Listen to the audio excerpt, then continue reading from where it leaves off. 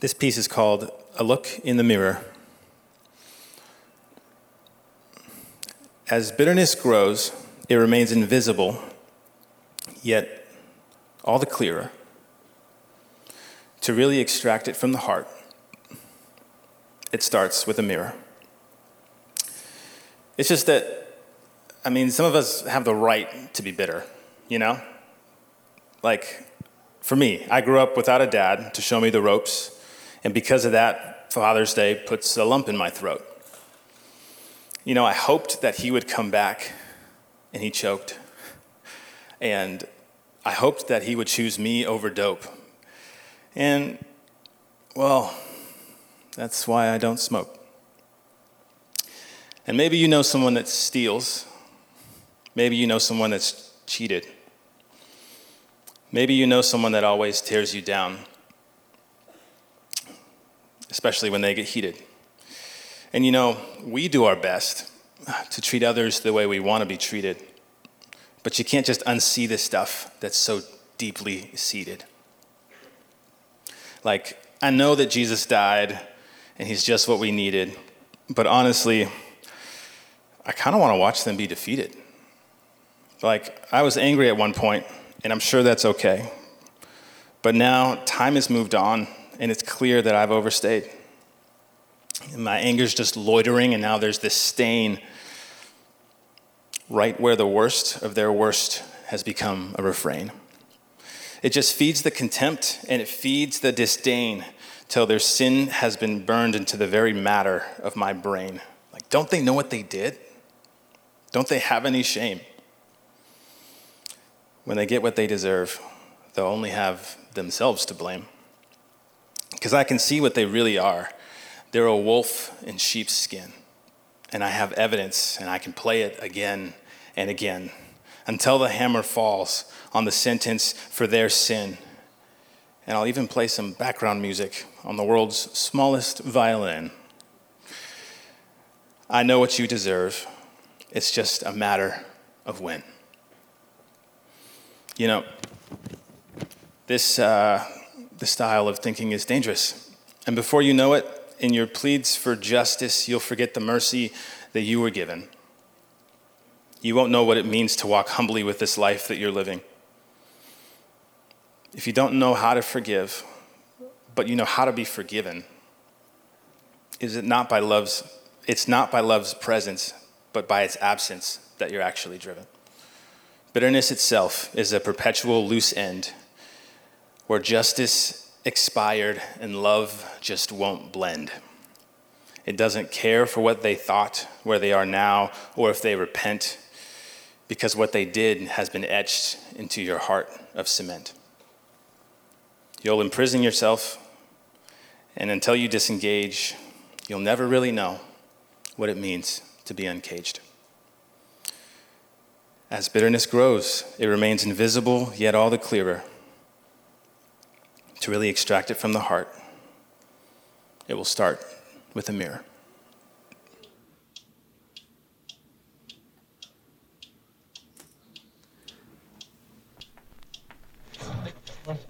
We need to free ourselves from the counting of the sins of others. Forgiving and pardoning know neither number nor end. You need not worry about your own rights, since they are already taken care of with God. You may forgive without end. Forgiveness has neither beginning nor end. It takes place daily, unceasingly, for ultimately it comes from God. This is what liberates us from the forced relationships with others, for here we are liberated from ourselves.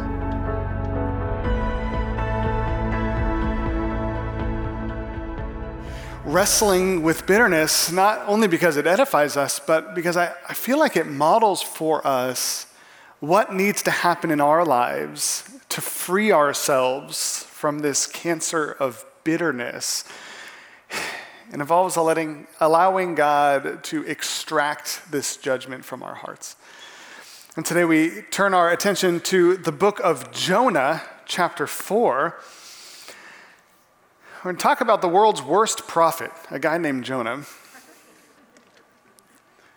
A man whose story is very comedic until we get to the last chapter and realize that it's a tragedy. And that the reason that he acted the way he did throughout the book is because there's this bitterness in his heart that is destroying his life. So we're going to read in a minute. I'll give you a little intro, and then we're going to read Jonah, a few verses of Jonah chapter 4. I was thinking about this concept of bitterness and what it's like in the world this week when I was making lunch for my children. I was using my favorite kitchen appliance, which is this circular metal thing that you put over the top of an apple, and you can cut it into 12 slices, which if you don't have one of those, it's probably because you're not making 6 lunches every day. So just, I feel like a machine. And yet in my haste to get these lunches done, I forgot how the machine in my hands worked. And so I pushed it down, and it got this apple in it, and it filleted, and then I flipped it upside down to kind of push out the apple core, and I forgot that every one of these 12 pieces of metal are razor sharp, and so I just stuck my thumb, you can see it, Wilma, you can stuck my thumb right into the blade and just, and I got hit with this 1, 2, 3 punch of emotions, right? There's this fear, then there's blood and whatever the next emotion is, that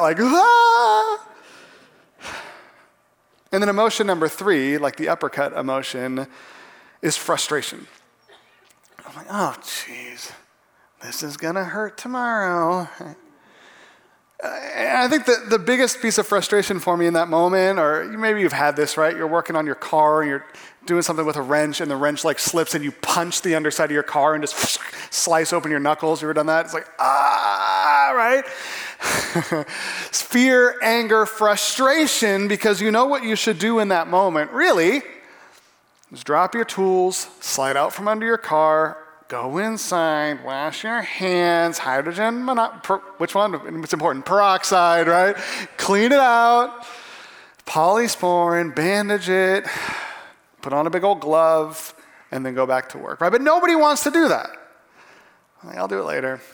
I'm just gonna keep working, right? I'm gonna stick a paper towel around it, tie it real tight, keep cutting apples, and try to rinse off the blood that lands on my kid's food, right? It doesn't make any sense. But there's something in us that's hesitant to do the right thing, to clean the wound. I'll do it later, and then we forget.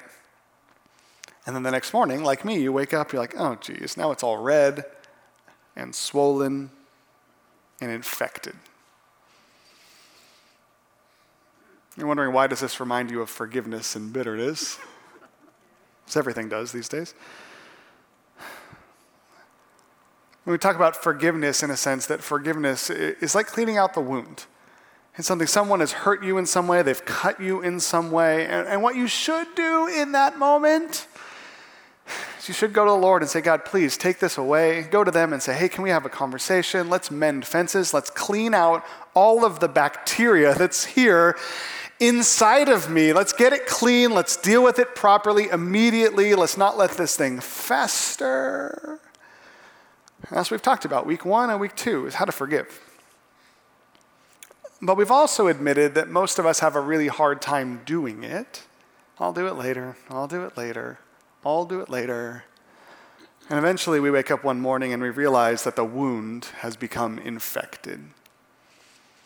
And today, as we talk about bitterness, I think in this analogy of cuts and splinters, bitterness is infection of the soul.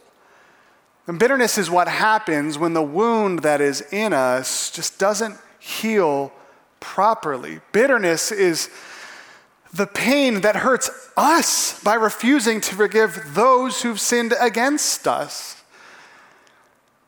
Maya Angelou says it this way. She says that bitterness is like cancer. It eats its host. It destroys us from the inside. Right? Psychologists say that bitterness is when we have this anger, this resentment, we refuse to forgive, we just won't let it go. Eventually, bitterness comes in and it heals wrong, or it gets messed up inside, and now we walk with a limp, or we can't move properly, or we're affected in some negative way in our lives as a result. My social scientists say that the way to get rid of bitterness is, you guessed it, forgiveness. Yet the problem is, no one wants to forgive because they feel like bitterness gives them power. When really, from the outside looking in, bitterness is powerlessness. We're just suffering alone and languishing in our little micro kingdom, trying to pitch judgment from afar.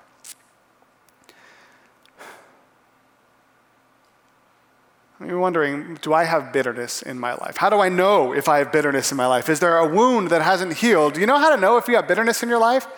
It's the same way as how you know if a cut has become infected. You just touch it and it hurts. Right? I cut myself in my backyard the other day and I woke up and it's fine. Like I could touch it, no big deal, right? My apple cut still hurts when I touched it, right? There's something messed up in there that I should have dealt with more differently. There are things in your life that have hurt you and it's been years, but it still hurts when you touch it. Right? You see that person on the other side of the restaurant and your heart starts beating really fast. Like, I hope I don't see them. I hope they don't see me. I hope we don't run into each other. Right? You're in the privacy of your own home. You're scrolling through your Facebook feed and you see that person's name and this rage enters into your mind. And all of a sudden, your brain goes on to autopilot for an hour about the conversation you had and where it went wrong and why you're mad and how you're justified and what you're going to do to make sure your friends keep knowing what they did against you because you're in pain still. By not cleaning out the wound in the ways we've talked about in the first 2 weeks of this series, bitterness has set in. Bitterness might be a diagnosis for a problem you've experienced for a long time and never realized that bitterness is actually what you were experiencing. Now, that's the case with Jonah. If you're new to the Bible or new to church, I'll give you the very quick version of the story of Jonah. Jonah was, like I said, the world's worst prophet. In the Old Testament, it's like a comedy. It's crazy. God tells Jonah, your job as a prophet, like if you don't know what a prophet is, a prophet's supposed to listen to God and go say what he says to the people he says it to say it to. God tells Jonah, I want you to go to the great city of Nineveh and preach against it because its wickedness has come up against me. And Jonah says, no. Like, what? That's not what prophets do. It's like, no. He gets on a boat, and it's like he buys a one-way plane ticket the opposite direction. And he's trying to flee God, and God's like, what? So God reaches out from heaven and starts shaking the waters around the boat. And what Jonah should say at that moment is like, okay, I relent, I'll go to Nineveh. But instead, he goes to the sailors and says, hey, my God's after me. He convinces them to drown him so that he won't have to fulfill God's calling on his life. So they're like, all right, sounds good to us, right? They drown him. He starts sinking to the bottom of the Mediterranean Sea, and he's praying to the Lord, and then God sends a great fish to swallow him. And he spits him out, on the shores of Nineveh. So Jonah goes and preaches the world's worst sermon in obedience to God. Yet 40 days and Nineveh will be overturned. Yet 40 days and Nineveh will be overturned. And everyone starts to repent and turn to God. Jonah's like, I knew it. World's worst prophet. He goes up onto a hillside and he folds his arm and sits down to kind of watch what's going to happen in the next 40 days. Is God really going to destroy him or is he going to forgive him like God tends to do? And then God shows up in Jonah chapter 4 and it says, Jonah, can we talk about your attitude the last few weeks? And God, like this masterful surgeon, diagnoses this problem of bitterness in Jonah's life and takes him through these steps that are supposed to provide perspective and healing. And so we're going to read Jonah chapter 4. We're actually going to start with verse 10 of chapter 3 and then read the first few verses of chapter 4 to kind of get the context of God's conversation with Jonah. It says in verse 10 of chapter 3 that when God saw what the Ninevites did and how they turned from their evil ways, he relented and he did not bring upon them the destruction he had threatened. But to Jonah, this seemed very wrong, and he became angry. He prayed to the Lord. Just picturing me praying a prayer like this. He prayed to the Lord. Isn't this what I said, Lord, when I was still at home? That's why I tried to forestall by fleeing to Tarshish. I knew that you are a gracious and compassionate God, slow to anger and abounding in love, a God who relents from sending calamity. Now, Lord, take away my life, for it is better for me to die than to live. But the Lord replied, is it right for you to be angry? God starts a conversation with Jonah that tries to remove this cancer of bitterness from his heart. I'm going to give you 3 points today about bitterness. So if you write things down, write down this first thing. Here comes the first one. We see this from this text, and we see this from human nature. We see this from life. Bitterness is a result of failing to remove judgment from your heart. And we talked about this infection analogy. Imagine that this whole concept is like you get a splinter, right? Like maybe you're walking down the stairs, you've got like a wood handrail, and you're like, ah! Right, we've talked about infection is bitterness, right? That's what happens. Infection is when the thing doesn't heal properly. But the splinter that's inside you, the splinter that was inside Jonah that needed to get removed was a thing called judgment. We've talked about this concept of judgment throughout the series, but we'll talk about it again, that we believe in forgiveness, that what forgiveness is doing is handing our sin over to God and saying, you know what, it's your job to judge. That's when we sin against God. A lot of times what we're doing when we sin against God is that we are incurring something that could bring judgment on ourselves. And so what you should do when you sin against God is you can get on your knees and say, God, I'm so sorry. And God takes the judgment away. He says it's forgiven. We've talked about this. But what happens when we refuse to address our sin, our own personal sin, like in the proper way, is that we refuse to bring it to the Lord. And so this sin remains and the judgment remains. Right? The feeling of judgment from God remains heavy upon us. This feeling of judgment on our own sins remains heavy upon us. Right? Some of us who have sinned in a kind of repetitive way, and we feel like it just doesn't feel fair that I can come and confess this to God, we feel like we need to sit under our own judgment for our sins for a while before we're comfortable bringing our sin to God so that he might remove the judgment and give us freedom again. The bitterness can emerge if we never go to God and have this forgiveness because the judgment just remains on us and we start resenting ourselves for the sins that we're in that have not been forgiven. That's not what it works just between us and God. Now, when it's somebody else in us, somebody sins against us, what we should do, we talked about this last week, is we should take their sin and bring it to the Lord and let God remove that. God, it's yours to repay. Judgment is yours. I'm not the king. I'm merely your servant. I'm going to go and deal with this. God, you deal with the judgment part. But when we don't confess their sin and give it to the Lord, what we do is we let that dagger stay in us, that splinter stay in us. And all of a sudden, the judgment starts falling on us, right? We become judgmental towards them. We sit in judgment over them. We are hoping that they receive their just deserts for the things they've done against us. We sit in this place where we are not letting God remove the judgment because we want to see judgment fall upon them. And that's where Jonah is in this moment when he's relating with the Lord, is he's sitting in judgment over Nineveh. He wants to see them punished. And he has this attitude of like, I knew it. I knew God would bring forgiveness. I was trying so hard to make them experience the judgment they deserve. It's interesting. Jonah says in this passage, the reason I never even came to Nineveh is I knew if I came, you were going to forgive them when they repented. So part of me wonders if the reason that Jonah was refusing to step into the call of God was almost like this reversed Esther situation where Jonah's saying, you know what? If I don't go and preach the gospel to the Ninevites, God can't forgive them, so maybe God will judge them if no one brings the message. I want to see them die in their sins in judgment.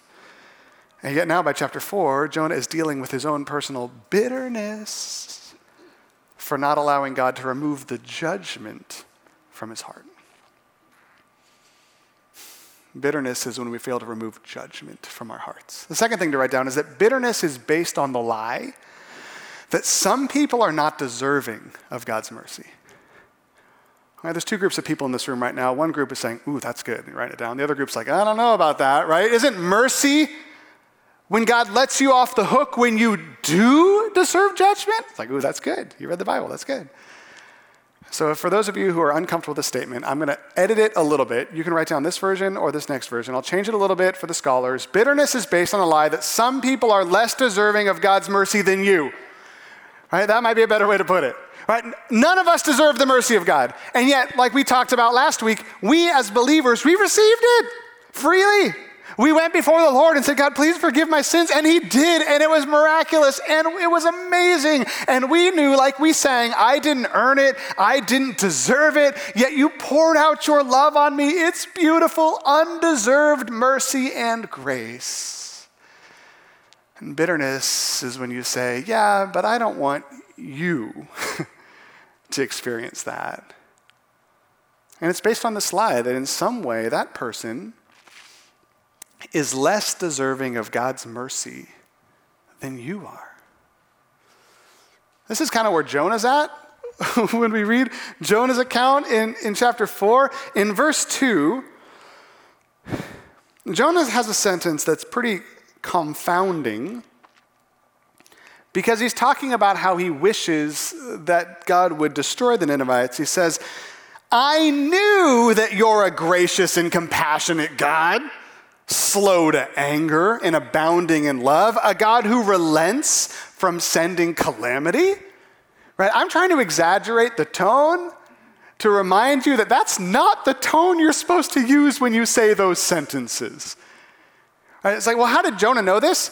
He knew that God is a gracious and compassionate God, slow to anger and rich in love, because it's written down in Psalm 145:8. Right? That's a Bible verse that he memorized. That's something that Jonah would use as an Israelite person, as a Jewish person, to praise the Lord. That's something that he would extol about the character of God. God, you are amazing. The Lord is gracious and compassionate, slow to anger, rich in love. As far as the east is from the west, that's how far he's removed our transgressions from us. We love our God.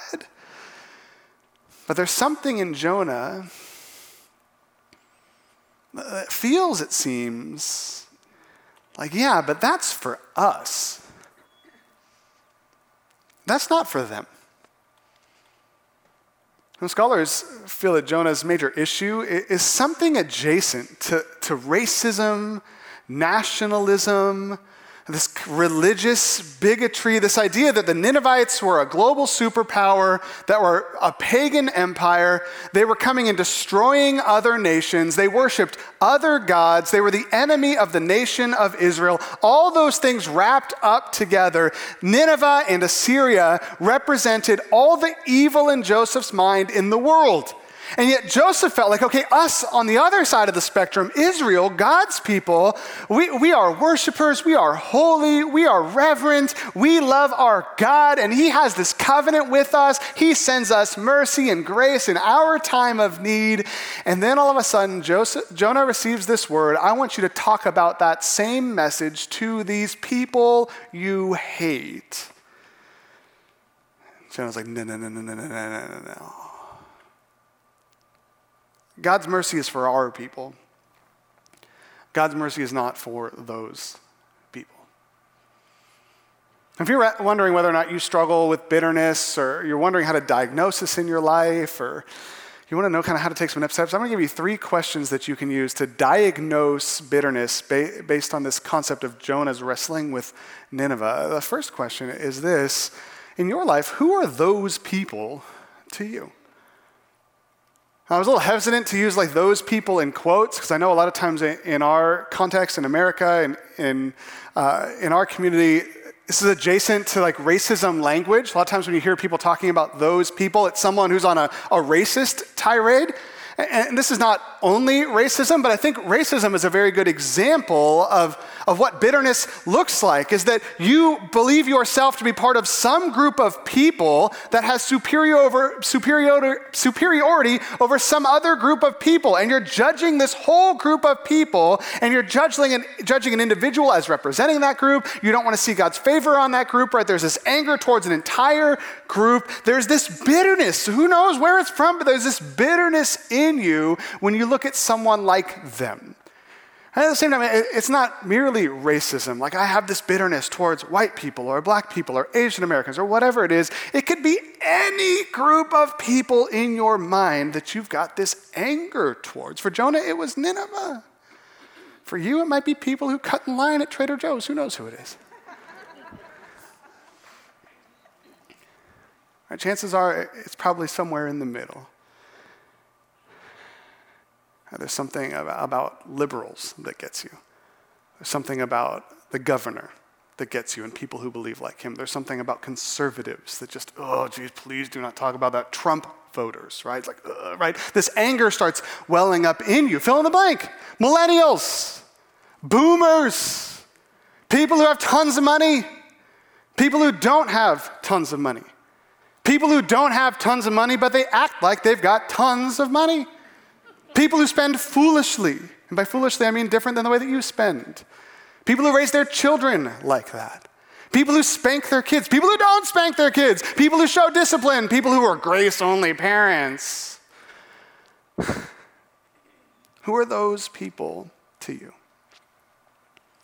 I would guess for most of us, we're not filling in the blank right now. It's like, it's nobody. I'm fine. But I would guess that if we came back next week, which we will, but this is the part we won't do, and I said, hey, did you have any opportunities this week to see that there's a group of people that you just have this irritation towards in this world? You'd be like, oh my gosh, yes. Who knows who they are? But who are those people to you? Who are the group or the individuals or the individual? Right? You might be, I can't stand mothers-in-law. It's like, we know you just got one, but okay, right? My mother-in-law is amazing. She's the one who bought me the cool apple slicer, so I don't have bitterness there. Who are those people to you? Second diagnostic question. This is more of a thought question than a convicting question. It's this: what if God is trying to restore the people you're praying he will judge? And this is the case, obviously, in Jonah. This is the one that's right on the nose, right? I knew it! I wanted judgment to fall. I wanted justice to flow from the rivers, or like the river. God, I was praying that you would judge Nineveh. And then Jonah gets all like dramatic on it. He's like, so if you're not going to judge Nineveh, why don't you just kill me right now? Like, what? What if God is trying to restore the people you are praying he will judge?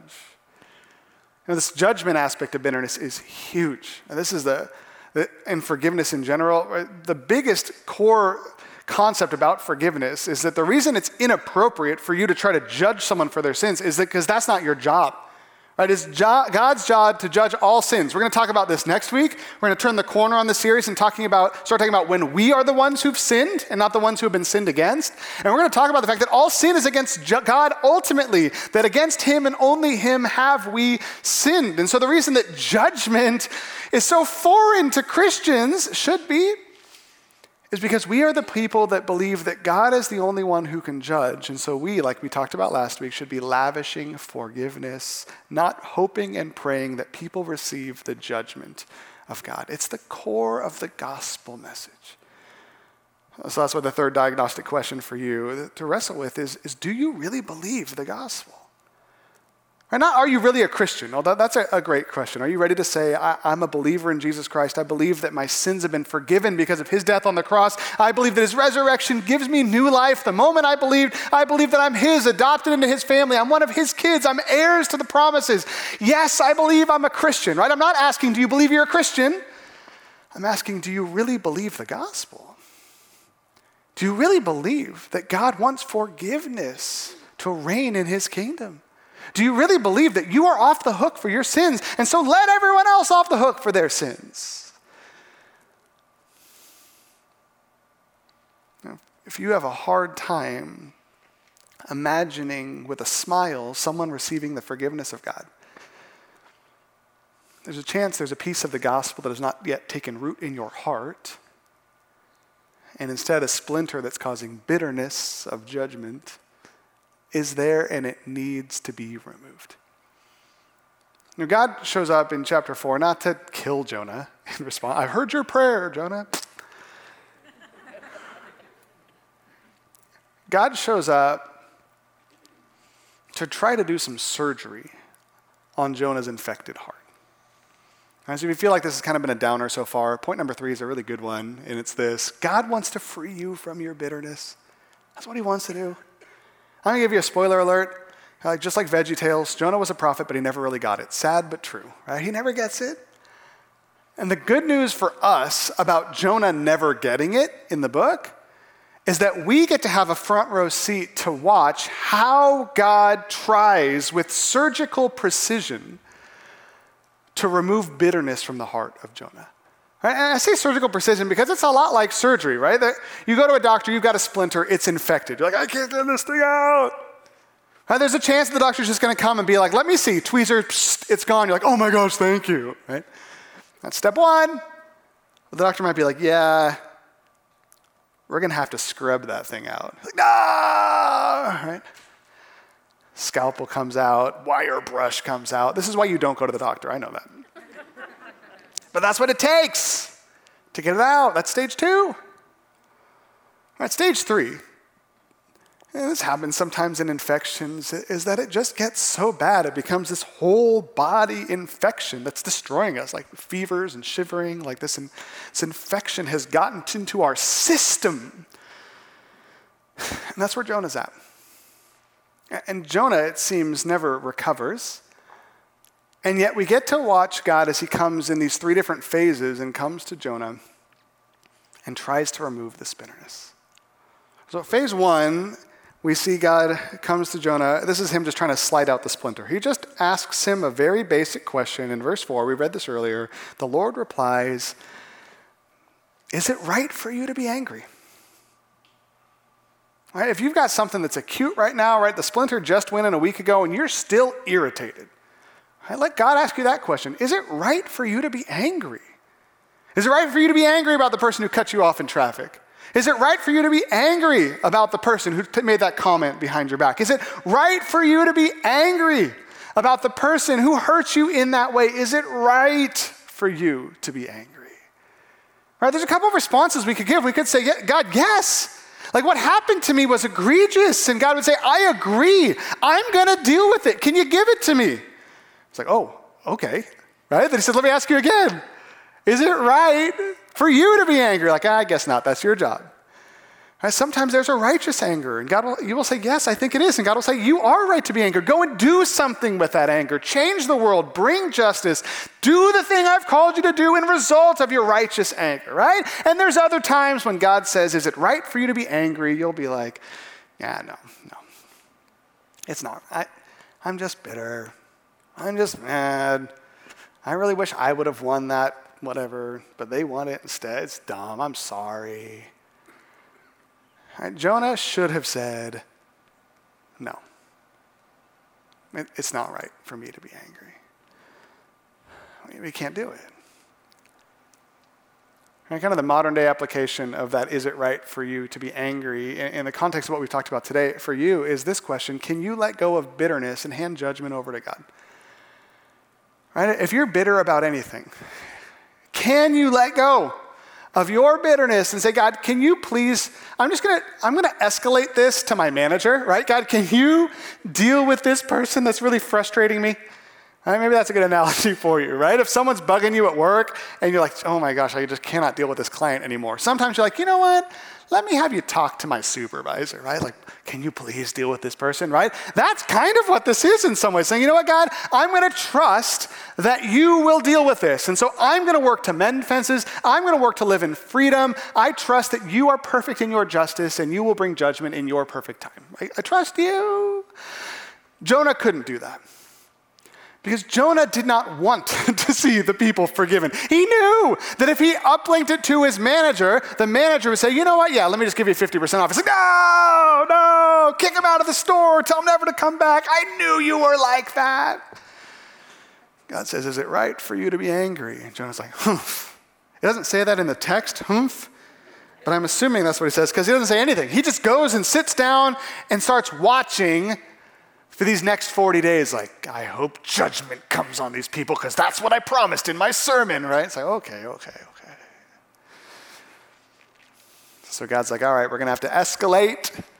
Brings out the wire brush, the scalpel, not in a torture way, in a surgeon way. Don't mistake this analogy. And he comes back to Jonah, and he takes him on a different path. He's like, okay, let's take a different route. And I love this. This is like, God is creative and beautiful. So God's like, let's try a different angle to show Jonah that he's got this inappropriate level of bitterness. And so Jonah's sitting on this hill and he's like humphing. And God says he provides a plant for Jonah. Like it's real hot. It's in the desert. They're in Assyria somewhere. And so God springs up this plant overnight. And Jonah's like, whoa, this is awesome. Like there's this shade. He's like, this is a very, very comfortable place to await the judgment of my mortal enemies. Like this is awesome, right? And he's like settling in, like he's watching the Super Bowl. He's like, this is awesome, right? And he's all happy because of the plant. And then the next day, God provides a worm. God provides is a really cool theme in Jonah. He provides a fish to swallow Jonah, a plant for Jonah. He provides this worm that like starts munching on the plant. The plant's like, withers and dies. And the sun breaks through. He's like, oh, I'm so mad now. And God shows up. And he asks him the same question, but in a different way. And God says to Jonah, is it right for you to be angry about the plant? The plant, Jonah? Right? What God's trying to show Jonah is there might be a bigger issue in you here, right? Maybe this isn't just about Nineveh and my judgment and my decision in this matter. Maybe there's something that's hurting you more deeply because you're pretty mad about a plant, Jonah. Right? This is like when you're like all irritated about something at work and you come home and like, I'm just going to go work in the yard. And then like you're trying to use the shovel and then it like slips and hits you in the shin. You're like slamming the shovel down. And like then your husband comes out or your wife comes out. They're like, are you okay? Like, oh, it's a stupid shovel, right? It's like, are you sure you're mad at the shovel? Like, is there something else going on here, right? What they're trying to draw out is, I think there's something deeper that's hurting you that's coming out in a lot of weird ways. One thing we can see as we read the story of Jonah is that this bitterness that now we know he's had since the beginning has been coming out in a lot of weird ways, right? He's refusing to listen to the call of God. He's trying to be a good Jewish person, but he's refusing to listen to the call of God. He's acting in a way where he's trying to get people to murder him. He's talking, I don't even know how to say this. Everything he says sounds crazy to everyone else like us who's listening into the words that he's using. And it seems like even the good godly words he's using are coming out with this really strange tone. And like if we were his friends, we would be walking alongside him in the book saying, Jonah, are you sure you're okay? You say you're a prophet. Are you sure you're supposed to go to Tarshish? And you say that you believe that God is gracious and compassionate, slow to anger and abounding in love. Are you sure you should be so mad about when he actually does it? Jonah, you seem pretty mad about this plant. Are you sure you're mad about this plant? Right? Some of us have had bitterness in our lives for so long that it has become like that cancer that's destroying even our walk with God. We're becoming resentful towards him. We can't let go of the anger we have against others. We're not living in a righteous way anymore. Our prayer life is dried out. We go the opposite direction. When God calls us to step into something, we refuse to listen to his call. It's like our hearts are becoming hardened. They're not even filled with fear anymore. We just do the thing we do because we're bitter. God asks Jonah, is it right for you to be angry about the plant? I ask you, if you're my friend, can you agree that bitterness is damaging your life? Can you just agree? Can you agree that bitterness is damaging your life? It's not hurting them. It's hurting you.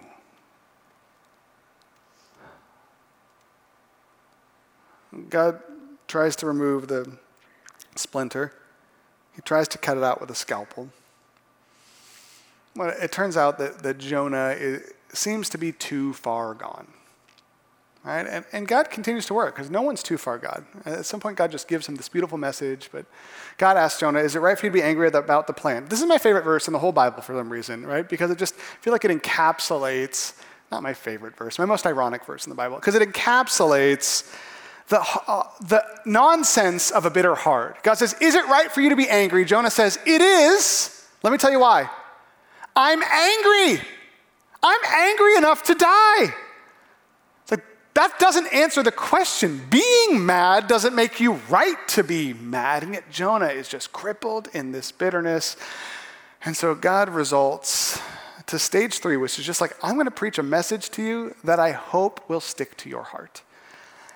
And if you're someone who's bitter, you're being incapacitated by it, it's hurting your life, and you can't let go, you don't want to let go, even today, I'm just going to read this passage from the Lord to you, and I'm going to hope in the same way that at some point, someday, this phrase from God sticks to your heart and starts to do the surgery that you desperately need so that you don't die from this thing. This is what God says to Jonah. The Lord says in verse 10, you have been concerned about this plant, though you did not tend it or make it grow. It sprang up overnight and died overnight. And should I not have concern for the great city of Nineveh, in which there are more than 120,000 people who cannot tell their right hand from their left, and also many animals? Right? Bible scholars call this the argument from the lesser to the greater. God says, Jonah, you care so much about this dumb plant. I care about human beings. I look at Nineveh and I see people who are just wandering and lost and perishing in their sin. If you can care about a plant, can't I care about humans who are going to hell? Can't I care about that? God even says, there's animals too. Those are better than plants, right? Can you care about something in Nineveh? I care about this city. I care about this person. I care about your enemy. I care about that person who hurt you in that desperate way. Can you let me care about humans? I mean, you care a lot about a plant. The question I want to leave you with, if that's where you're at, like, I just cannot let go. I cannot let go. This is the one for it to bounce around in your brain and hope it'll stick at some point. It's this: can you let God teach you how to love people like he does? And Jesus says, love your enemy. Pray for those who persecute you, that you may be sons and daughters of your Father in heaven. Right, you want to be my kids? Act like me. I love my enemies. I'm for those who hate me. When people hurled insults at me, I didn't retaliate. I said, Lord, forgive them. They know not what they're doing.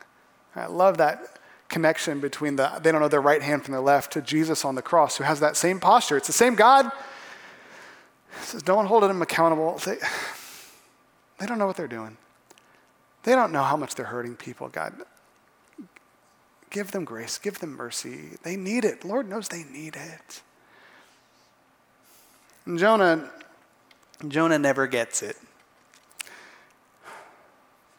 Maybe we will. There's a powerful story about a woman named Corrie ten Boom. who was a Christian person in World War II who felt like God's call on her life was to rescue Jewish folks from the concentration camps. And so she did until she got caught and sent to one herself. She suffered terrible torment. She got out alive and then went on to kind of share her story of forgiveness. And one of her most powerful stories, there's a link to a sermon where she talks about it in the notes if you go on the app today. This powerful story, she talks about sitting in a church service and hearing someone give a testimony and recognizing that they were a guard at the concentration camp that affected her in such a desperate way. And they're talking about how God has forgiven me. I'm a Christian now. It's beautiful. Everything I did is gone. And she's like, not to me, it isn't. And so she talks about having to go up to this Nazi guard at the end of the service. And she said, I felt like my whole destiny lay to the balance of will I extend my hand of fellowship to this man or not? And eventually in Corey's life, the gospel won out. And she said, the moment I grasped this guy's hand, it's like this swelling of like gospel beauty overtook me as I realized that we were both sinners saved by grace and by Jesus Christ. Corey's, let me read this for you, we'll close. This is what Corey ten Boom says. She says, forgiveness is the key that unlocks the door of resentment and handcuffs of hatred. It is a power that breaks the chains of bitterness and the shackles of selfishness. Forgiveness is the secret, like Solomon said, to becoming uncaged. Next week, we turn the mirror around and start looking at us when we've sinned against others. And so today, as we close in prayer, this is like your last opportunity in this series to say, God, please take this bitterness away. God, take this resentment away. Give me the grace to forgive those. Give me the obedience to forgive those who need it. Give me your heart in this thing. So let me pray for us, and then we'll respond in song.